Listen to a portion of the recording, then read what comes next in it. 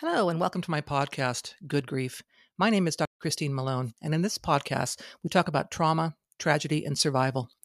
In each episode, I will interview someone that has gone through grief in some way, and we will discuss the impact it has had on their life. By sharing these stories, we hope that others won't feel alone should they be going through similar situations. Enjoy.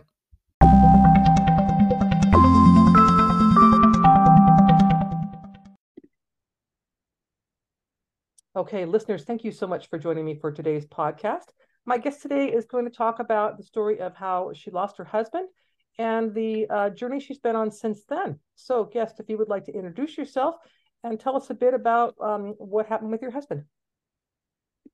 Well, my name is Kenra Henry. I live in Kentucky. I have 4 children. I'm a mother of 4 children. They are now 11, 10, 9, and 8. And I'm a widow. And that's I guess, what I'm going to talk about. It was almost 4 years ago, I guess now, that he passed. And it was real.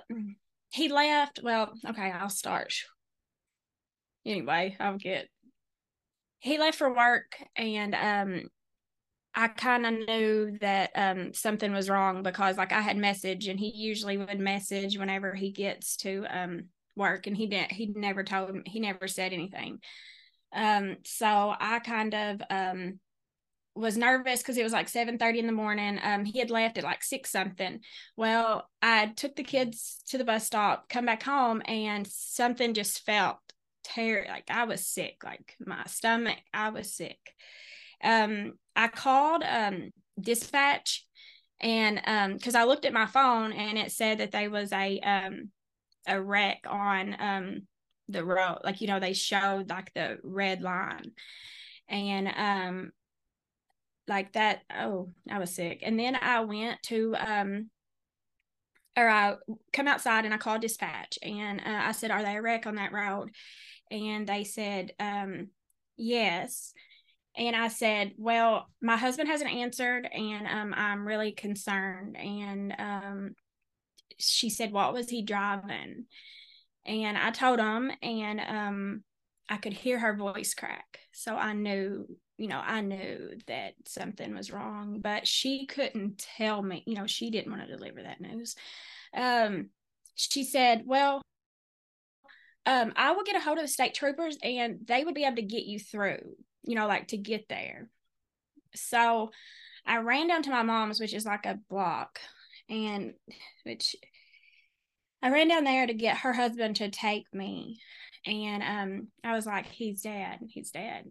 And my mom was like, "Henry, he's not. He's, he can't be. That's just her way." And I just knew with everything in me that he was dead. And then it wasn't probably not too long after, like before we could get ready to go, the cop car pulled up, and I guess we all know like that. So they didn't even have to say anything. I just walked outside and just screamed no. And there was that just, that if we've suffered a huge loss, that we all like just that, woo. And that was, I don't remember pretty much rest of that day. I don't, like, people come, I don't remember none of really, which kind of went into the next year. Kind of don't remember nothing from that year. But one of the major things that I remember, because then it comes the second part of the worst thing, is because now I have to explain to 4 children that their dad's not coming home. And at the time, so they would have been like 4, 5, 6, and 7 if it was 4 years ago. Yes. Yeah. So tell yeah. us how that went. The school was really good. They brought them home, didn't want to bring them home on the bus because we live in a small town. It's just, it would have been, they would have, like, that it makes me sick to my stomach now, just that, thinking of them coming, like, but they knew something was wrong. Austin, my one that is very sensitive, he can pick up on he's very much like me. He told me later on, he's like, "I knew something was wrong, but I was thinking that maybe somebody was sick with cancer." Like, so he already felt like this is bad. Something's wrong. But he said, but I never expected for, him to just be gone. And I'm like, I know, baby, I know. But like, I had no clue how, like, no one does. Like, like I would beat myself up. Like, I handled this horrible. But like the school, they come, and I remember sitting down and telling them, and that just breaks my heart now, thinking about now, like just that big emotions that they had to be experiencing. But the problem was I was too stuck in my own, which is common. I don't beat myself up for it now, but like I couldn't really even grasp what was going on with them, like how scary that had to be for them. Because then, for the next, say, year, they was really worried about like what happened to me, what would happen, like it was understandable. Yeah. But I wasn't really able to connect with that. Like I was so just running. I mean, following it, he had life insurance. So it was able to, really just give me the freedom to run is what it done. It didn't like you think that you want money until you have money, and then you just have a lot of pain. So then it's just a yeah, way run. money doesn't take pain away. That's the No. truth. And people will act like, oh, well, at least you had this. Yeah, like I got, there was a $250,000 check that come in the mail. And it's like, at the time, even, like, okay, well, you can fix all this, you can do all this, but no, all as I did was run from my pain. Like, that's it. Like, I bought a house and all of this and everything, like, but it didn't fix anything. Like, I really just, for a year, I was involved in everybody else's drama, so much just ignorance, nothing that I should have been doing. I mean, just foolish. I mean, 1,500 items from Amazon, like the first year, like it was just like, and I start to realize like, this is what most people have been doing their whole lives, like is just running from this, including me. I mean, that's what I was doing. Like with that pain. Yeah. Yeah. Like, and I realized like, and that's part of like my healing in the past 2 years, to really realize like, do I want to heal or do I want to keep staying in that? Like, so anyway, that's on the part. But back, like, so for the first year, it was also during when COVID hit, and the kids was in school. Well, they was in school, and then they was out of school, and then this mother, me, was supposed to be their teacher. Like, because they was home. They like, shoot, I don't know how we I don't know how we got through this. I really have no clue, but we did halfway. But it was after this that I started to see that it wasn't just my pain that I was running from. And I guess that was the moment that I really knew something had to change. I could not stay stuck in this pattern, because I noticed like I was loving them, to say, just the way that I was loving myself. I was buying me things to cover up my pain, and then, buy them a Switch. Oh, they're sad. Oh, I hate this. Give them everything they want because they're going through stuff. Like, all they really needed was me to sit the hell down and be with them. That's all that they needed me to do. But I didn't know that at the time, because, I mean, I grew up in dysfunction with 2 alcoholic parents that never knew how to be with no one's pain. And I guess for a long time, just to touch on this for a second, like for a long time, I thought like that my parents didn't love me. It was me that they didn't love because they was never present with me. And then I realized in my own mess that that's exactly what I was doing to my kids. So I guess a lot of that healing come through to realize that my parents did love me. They just didn't know how to love themselves. They didn't know how to be present with themselves. So that's whenever this whole started to come to me like, hey, well, you can do this. You don't have to, do anything special. Just be there. Like, that's all your kids need. And I could tell like the pain, like looking in their eyes, was something that I knew all too well. And it wasn't like they had lost their dad. It was, they was alone in that pain. And that's as an only child. Yeah, they lost their mom too, because you weren't there. Yeah. And like as an only child to both alcoholics, that I mean, my dad, they loved me, but they, it was their own mess that they never could connect with me. And it was that whole history that was able to make me see, like, well, you can do something. Like, you feel stuck in this, but like, that part of me just knew that I had to get through this. So that's whenever the whole, like, okay, well, how because nobody knows. Like, so then I stopped. Like, I remember being outside and my mom was like, what are you going to do whenever you're broke? And I was like, I'm going to sit here and color.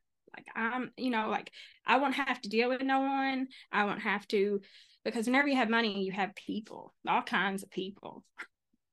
and so that brought all kinds of, and since I was a fixer and I fixed everybody's problems to avoid fixing my own, I was real convenient. It was real convenient for everyone. So besides me. But once I realized what I was doing, to my kids, that was, I guess, the turning point. But now I forgot where I was going. Well, let's pivot over. I want to talk about what kind of support did you have at the time? You mentioned a small town, so was there any, well, support for you or anything? No, the support was, like, people say, like, oh, well, they didn't have no one. Like, I get it. Like, my mom was the one that before the funeral, she was tore up because she didn't know what she was going to wear. Meanwhile, I'm trying to dress myself and my 4 children, but my mom, which has always been, she makes her problems everybody else's problems, because she didn't deal well with pain. I mean, she covers it up. That's what she's always done. So she shows up late, drunk, to the funeral, and I'm like, so that's just a whole nother, like, excuse me, I'm sorry. But that was a whole nother, like, okay, this is, like, but you can't even really think about it, but that still hurts. Like, at the time, like, okay, yeah, of course, you show up, you're drinking, so that's not you being present for me or nothing else, because she's showing up all smiles and, just waving at everybody and acting like that, oh, like, everything is, because she don't want to show the pain. I get it. No one does. So there was so many people at the funeral, but, like, of course, I see no one. Like, I don't really remember anyone being there. And part of it was me. I had disconnected from everyone before because I was, hate to say, so much like my mom. Let's not show that vulnerability. Let's not show that pain to anyone. So I can't really blame other people for not support, because if they asked me, I would say I was fine. Yeah. I mean, because I was afraid. No one had ever been there to give me the support. I didn't know that was something, that people do for each other, like, just support people through that, just sit there and listen. I didn't know. So that was really something that I guess, like, I've learned along the way, that that's what people need. They just need someone just to listen, no one just to fix it, like we've all, like we all get in the habit of doing. It's just to be there through it. And I was going to speak about how, like, my dad, that was the whole, he also, like, he paid for the funeral, but he didn't come. So it was only my mom and my stepdad, which my stepdad has been a very present, loving man for 13 years.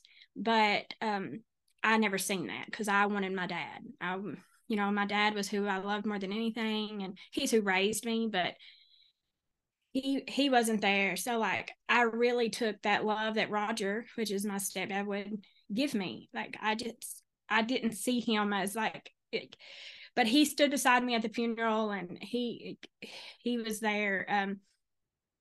Meanwhile, the funeral was a mess. Like, the only thing that I remember there was my kids' handprints across the casket.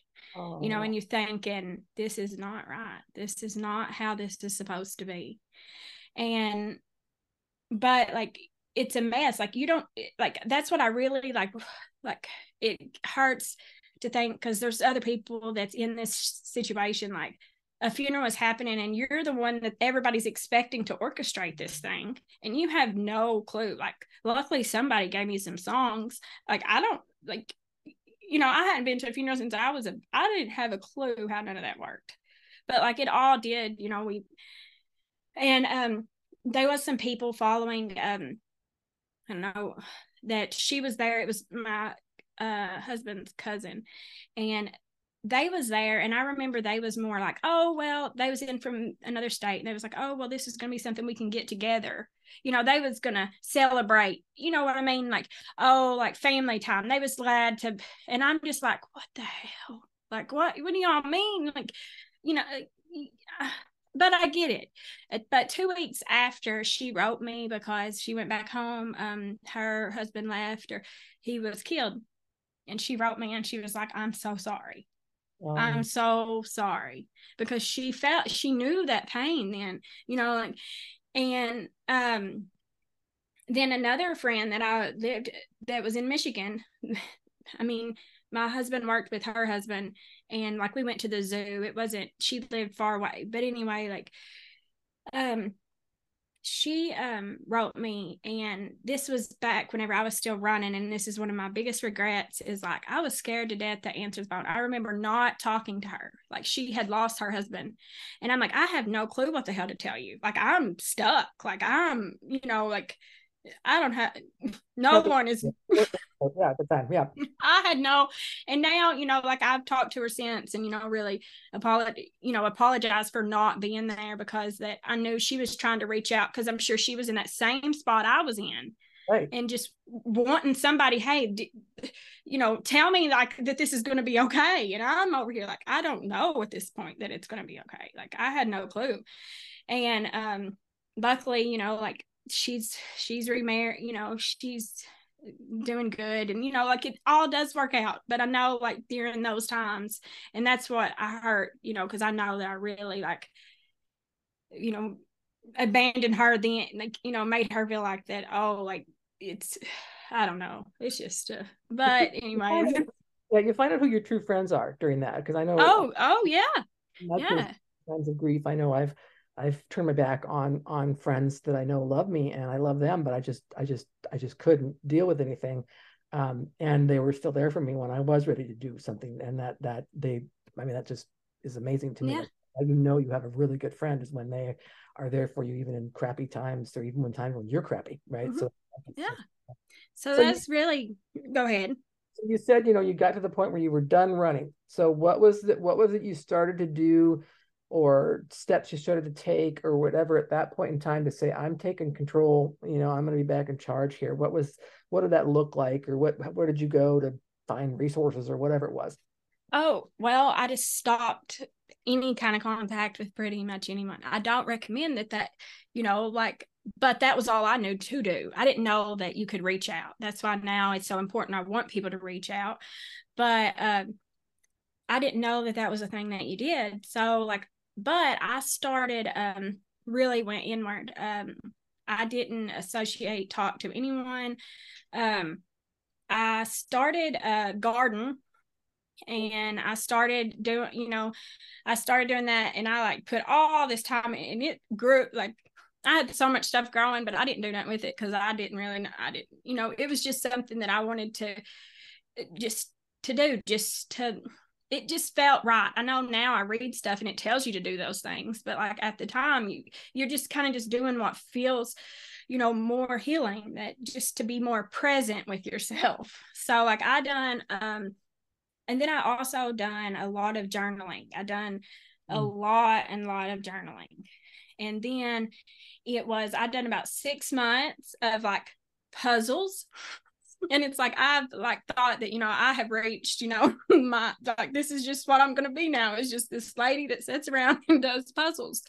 but like, it really was, I just needed that space. I just needed to free up this space in my head to actually give my brain time to be like, okay, now we can start to process some of this stuff. Like, and that's whenever I knew, like at first you really don't know, like, that it's working. You don't know, like, because you're not like, oh, I'm better. You just kind of feel like you're headed in the right direction. Like, and I would try to, at least then give myself more space to like grieve and to cry. And like, instead of like whenever a song would come on, I know a lot of people will turn that off, like, oh no, that hurts. And I learned to actually just be more present with that. Like, yeah, this is it, but it's okay. Like, I would let the song play. I would let it. And as I was able to give me more like that safe space within me, I become that for my kids. And that was the whole goal of it all, because they was holding on to their because it's hard for a kid to come, to complain about anything whenever their mom is a mess, much less these huge feelings that they have circulating. So I realized that, in order for them to feel safe enough with me, I had to feel safe.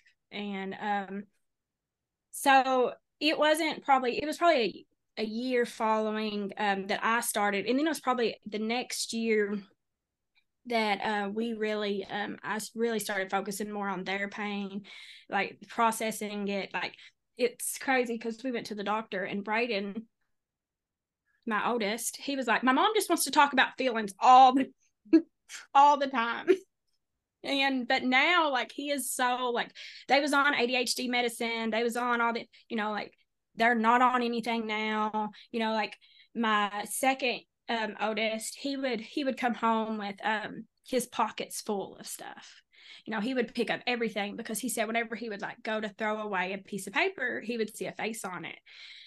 And like, and I knew that was all tied to this law, not wanting to get rid of stuff. And I was like, buddy, I have a garage full.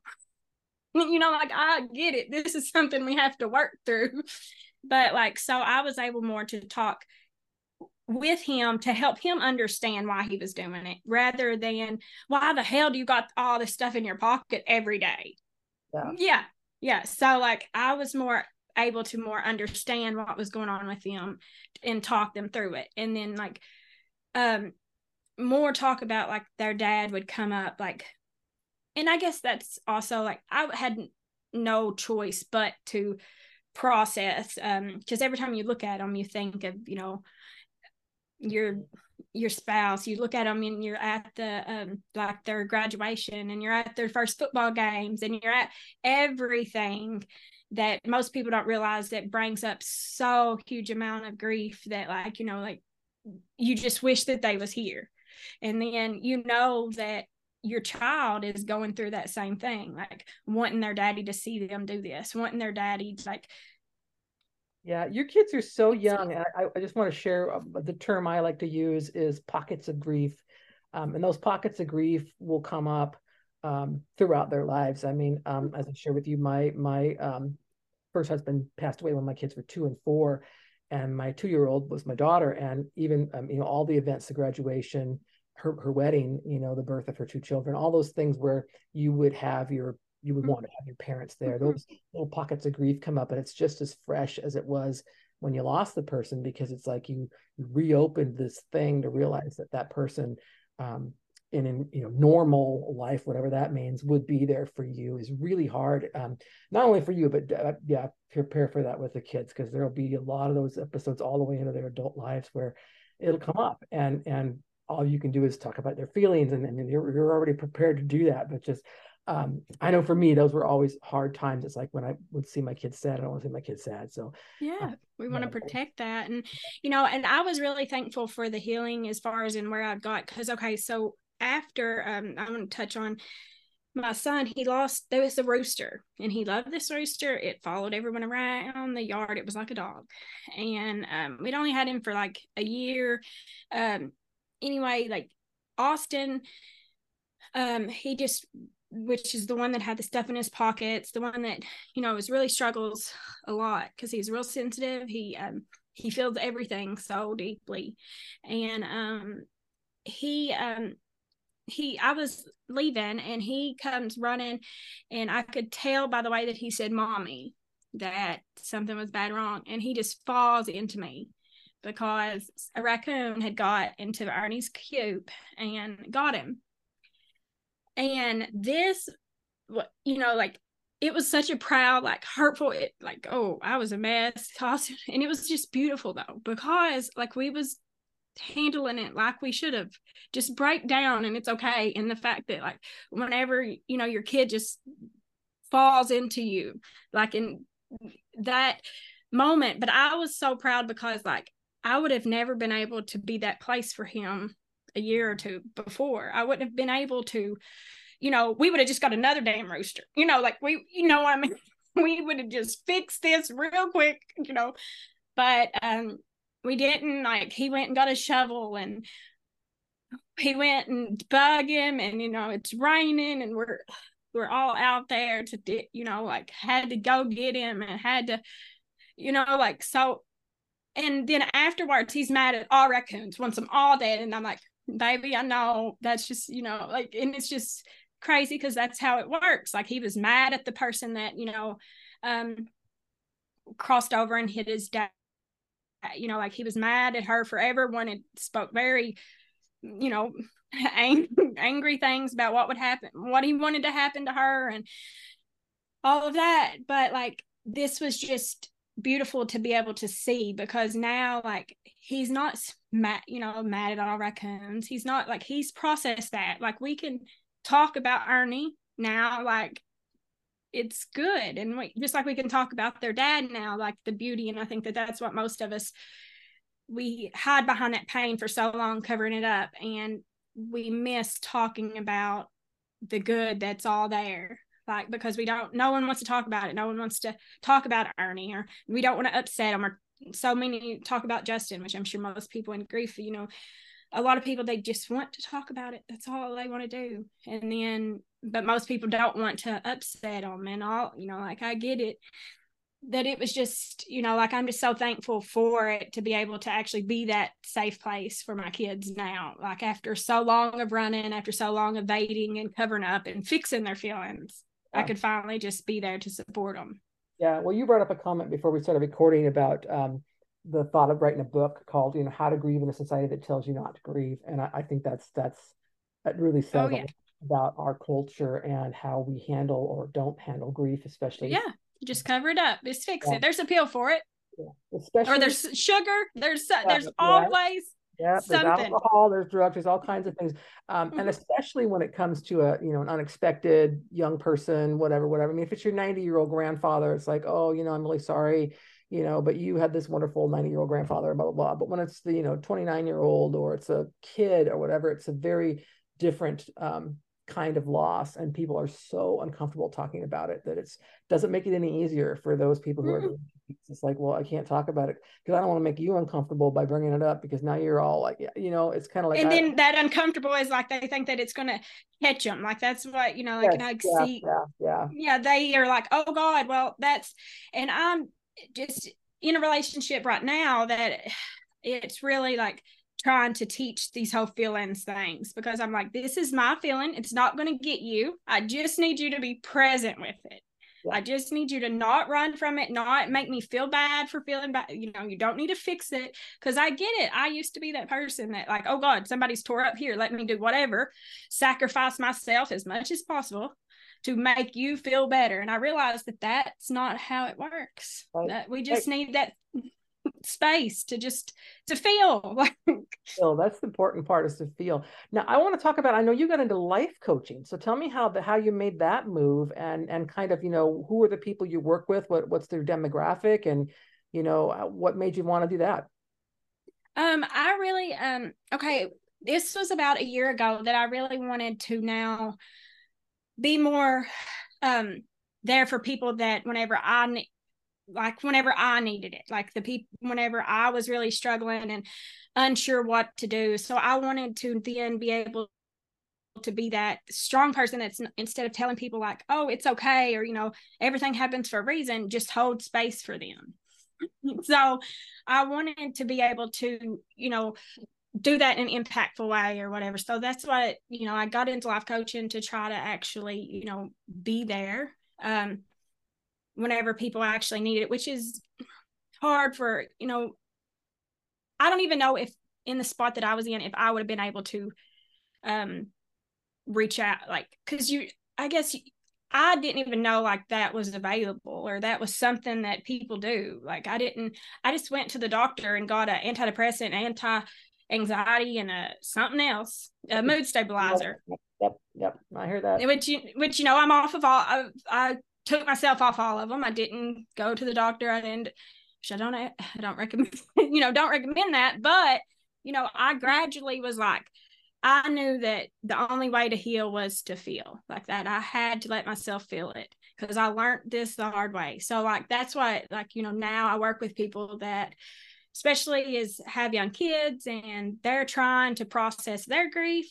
And because just the understanding of what we're doing to our kids whenever we're right is usually enough for parents to be like, okay, I have to fix this, or they're going to be fixed. Somebody along this generation is going to have to, fix whatever it is. So usually that gives us the courage to be like, okay, I've got to work on this instead of just covering it up. But I don't know where I was going again. The people you work with, so are they mostly younger people who've had yes, most of them. I do work with some that's just just grief in general. One, she had lost her son. It was shortly after, like it was probably a year or two after. Well, so I was into my healing journey enough then to be like, just to reach out to her and just tell her, like, the only thing you have to do is feel. Like, I know everybody's going to make you feel guilty. They're going to make you feel like that. Don't talk about him. They're going to make you feel all of this stuff, but you have to just be able to just feel this loss. And she's doing so, like, she told me, like a year later, she was like, there was nobody that, could have talked to me and told me the stuff that you done. She's like, so many people wrote to me and told me, things happened for, like all of these things that none of it was really how to move on now. What are you supposed to do? And that's whenever I started to realize that, that was the most important thing, is to just feel it. And that was like, the message that, like, now anybody that I work with is that I just want to give them that permission to feel, because ultimately that's how we heal. So you're the safe place for them, whether they have, a support elsewhere or not. You're the safe place that says it's okay to feel. It's okay to express how you feel and to talk about it. And that's, I think, I know from my own experience with grief that talking about it is really what was the key. I can't keep this. I can't pretend like it didn't happen. I can't. And another thing is I can't hold on to only the good memories. I remember that there was, there's bad stuff, and I have to own that. But eventually, the good does kind of outweigh the bad and stuff, but we still have those pockets of grief that'll come back, Father's Day, whatever, where it's like, oh yeah, birthdays, you remember these things, and it's those things don't really get easier. I think they just get, I want to use the word softer. Maybe they're not as full of a dagger going in as time goes by. That more understanding of it is really what, help. Like with my kids, Brayden at one time was like, no, just whenever somebody says daddy, it hurts so bad. And, like that's just, and I'm like, baby, I know. But I just wanted him to understand that, like, instead of getting angry, because I think that as a society, that's often what we want to do, like be jealous. Now I have something against this person over here just because they have a dad. Like now I'm going to find all kinds of things that I don't like about them. But like we was able to actually talk about, like, and he was able to process the fact that it's nothing against them. It's just he misses his own dad. He wishes he had that. So, and it wasn't, so instead of like him just getting mad at everyone that has a dad, which is understandable, but he really, got through that. Like, I think just because of that understanding that, like it was something within him that he had to work on and not something outside of him. I really want to commend you, especially with kids as young as yours, for, getting them on that path at such a young age. I know that's not easy to do, and it also is going to set them up for a life of healthy relationships and ability to talk. What kind of stuff. That's what I told Brayden is like, you will thank me one day, that your mommy was so much into feelings, because like your mommy ran from forever and they was on the same path. My two oldest, I'm still trying to correct, the dysfunction that I done, the avoidance, the running from the, all of that, like that I done. And my two youngest, now I caught them more, I appeared back on scene or become more present in time for them to really not to develop so many unhealthy coping skills. So he's really still like my third one. He's just so present, and so like it's just amazing what like healing really can do. Like, I mean, mine two oldest, they're better, they're off medicine, they're their school's improving, everything, we're doing better. But I really do regret a lot, but I can stay stuck in that, for so long. You've got to give yourself grace. You didn't have any idea what to do. Nobody No.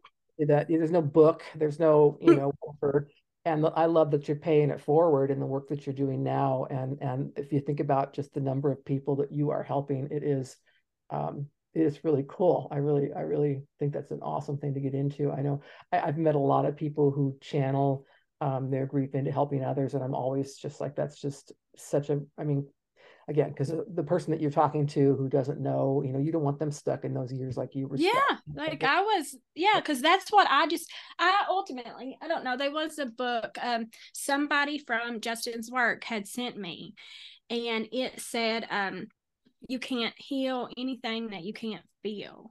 And that's really what opened my whole eyes. Like, I'm like, oh my God, I have been not feeling my entire life.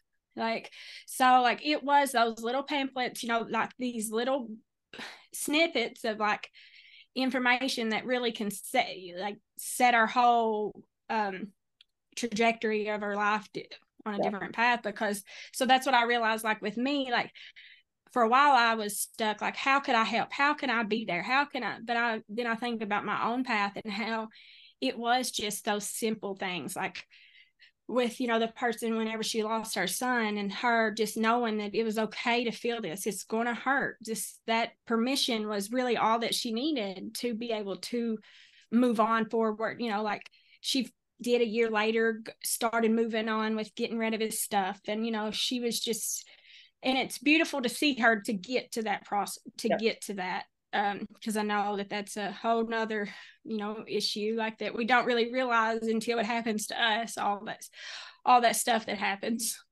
And that grieving process is never the same from one person to another, but it all still incorporates a lot of those same things. I mean, anger definitely in there, depression, all that kind of stuff is so normal in the grieving process. And to tell people, that that's normal and that it's okay and you can talk to me about it is just such a great thing. We are going to link to your website when we post your podcast so that other people can reach out to you if they would like to do so.